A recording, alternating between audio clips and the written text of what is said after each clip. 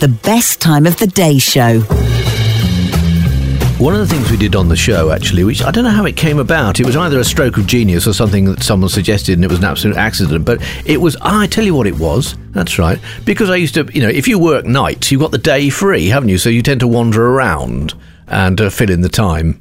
Sort of before they're open. And so wandering around, and I was in London, so I was wandering around. Of course, you wander around London, you see all these famous people doing stuff. They have lives just like you and me. So what are they doing? I can remember being in a shop once, and Gail Porter came in. And I can remember it was winter, and she was wearing a very big coat. So she looked a bit like a firework, because it was like a draconical coat she had on.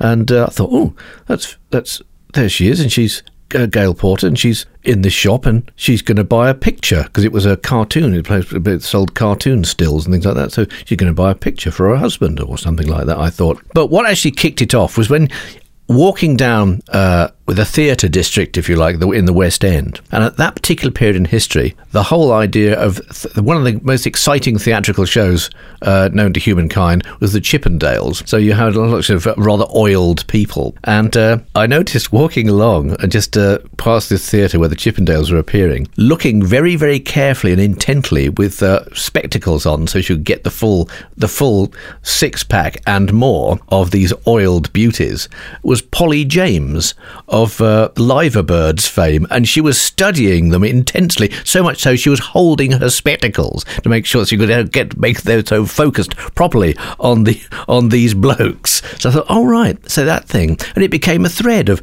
stars in real time, famous people doing ordinary things, and we got all sorts of stuff, people buying newspapers or someone having a quiet pint and things like that, and that was great. I'm trying to think of some more examples. I do know somebody who actually saw the late John Noakes in a pub, and he just stars in real time, famous people doing ordinary things, and he couldn't resist it, and he went over, because this was a few years ago, obviously, and went, John Noakes in a pub.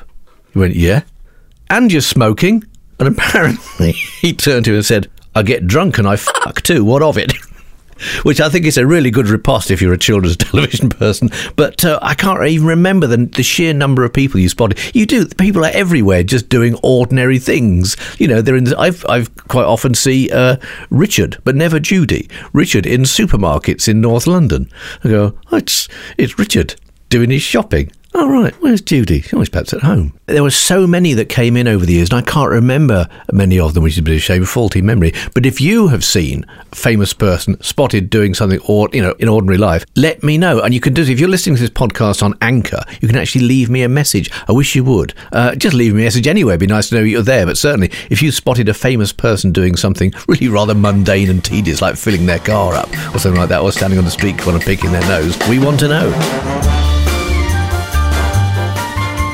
Now, you often say that, Brits aren't necessarily very good at business, or, it's like the man who turned down the Beatles, this sort of thing. Now, I've mentioned many times on these podcasts that a late friend of mine who worked for a top shelf magazine, which was actually Mayfair magazine, back in the 80s, which was a very, very strange way of making a living. He actually puts it down to it was the rise of Margaret Thatcher that turned him into a soft pornographer, because he was working for a tiny little magazine in Henley and Arden called the Henley and Arden Digest. There was him and a bloke called Beeman, who was the guy who sold the advertising, and one day Beeman buggered off with all the cash, and it was hard going, and so therefore Margaret Thatcher had just been elected Prime Minister, and was thinking that the economy wasn't doing particularly well, so therefore there was no advertising anyway, so therefore he had to get a job, and the only job he could get was working for Mayfair magazine, so he actually blames the Conservatives for his descent into the seamier side of life. But Mayfair was owned by a chap who, because it was the only place you could advertise cigarettes and booze,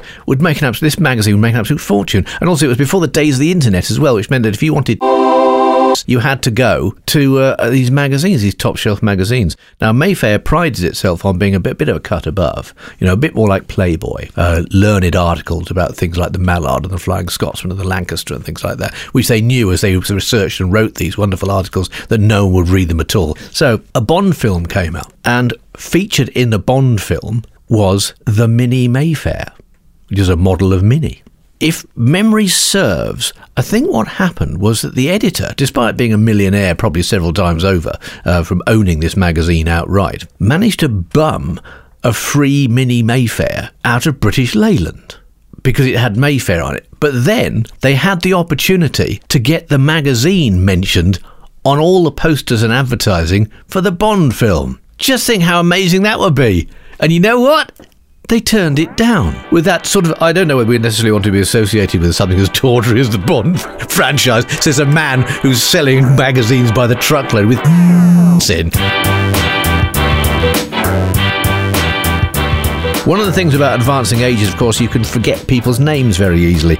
Some time ago, my sister and my dad were walking in the street in the centre of town, and this chap comes up who my dad knew, and they were quite close friends because they'd gone on walking trips together, because he's a big, keen rambler, he was at the time anyway. And chap comes up and goes, "Hello, John, how are you doing?" And my dad's thinking, "I've got no idea what this guy's name is." And my sister, sort of standing there patiently, started chatting. And he goes, "Oh, by the way, this is my daughter." And he chatted a bit more. And he's thinking, "God, I just hope there's a clue in something he says." And he was doing that thing probably in his mind where you're going,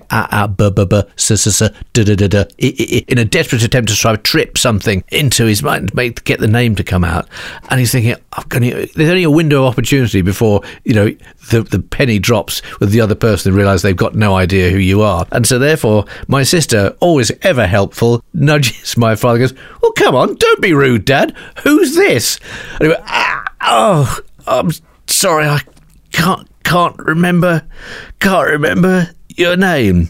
And it's these things, and it happened years ago when I was at school, just after I left school. My best friend, we were sitting chatting, and he says, "You know what, I'm terribly sorry, but I've forgotten your name." How does that make you feel, actually, if you're like 19 or 20 and a kid you've known for about the last 10, 15 years or whatever has forgotten your name? I still remind him of it every time I see him, actually, just to make sure that some things, I'm playing the long game here. Hopefully I will outlive him, and the last words he'll hear will be, "What's your name again?" from me. It's so easily done. A friend of mine actually has the opposite thing, is that he doesn't forget, he can't somehow put them together really, so he doesn't forget names, but he forgets faces, which in some ways is even worse. He was at a barbecue on one occasion, and a chap came up and said, "Hello, David, how are you?" He said, "I'm fine," looking at him with that sort of, "Got no idea who you are." He said, "Well, it's me, it's Kevin." He went, "Kevin?" "Yeah, Kevin Williams." "No, you're not." "What do you mean?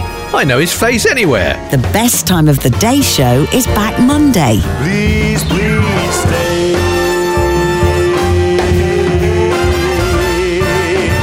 Please stay. Please stay. The Best Time of the Day show is a Loading Zone production. La-di-da.